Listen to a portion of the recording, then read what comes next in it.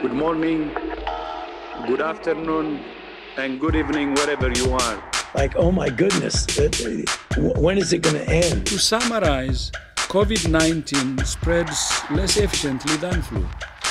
Transmission does not appear to be driven by people who are not sick. From the data we have, it still seems to be rare that an asymptomatic person actually transmits onward to a secondary individual. After a bombshell assertion by the WHO Monday suggesting transmission from patients who do not show symptoms is actually not very common. What about people who recover? What are they going to be like 6 months from now? We don't know that. And to truly understand how many people don't have symptoms, we don't actually have that answer yet.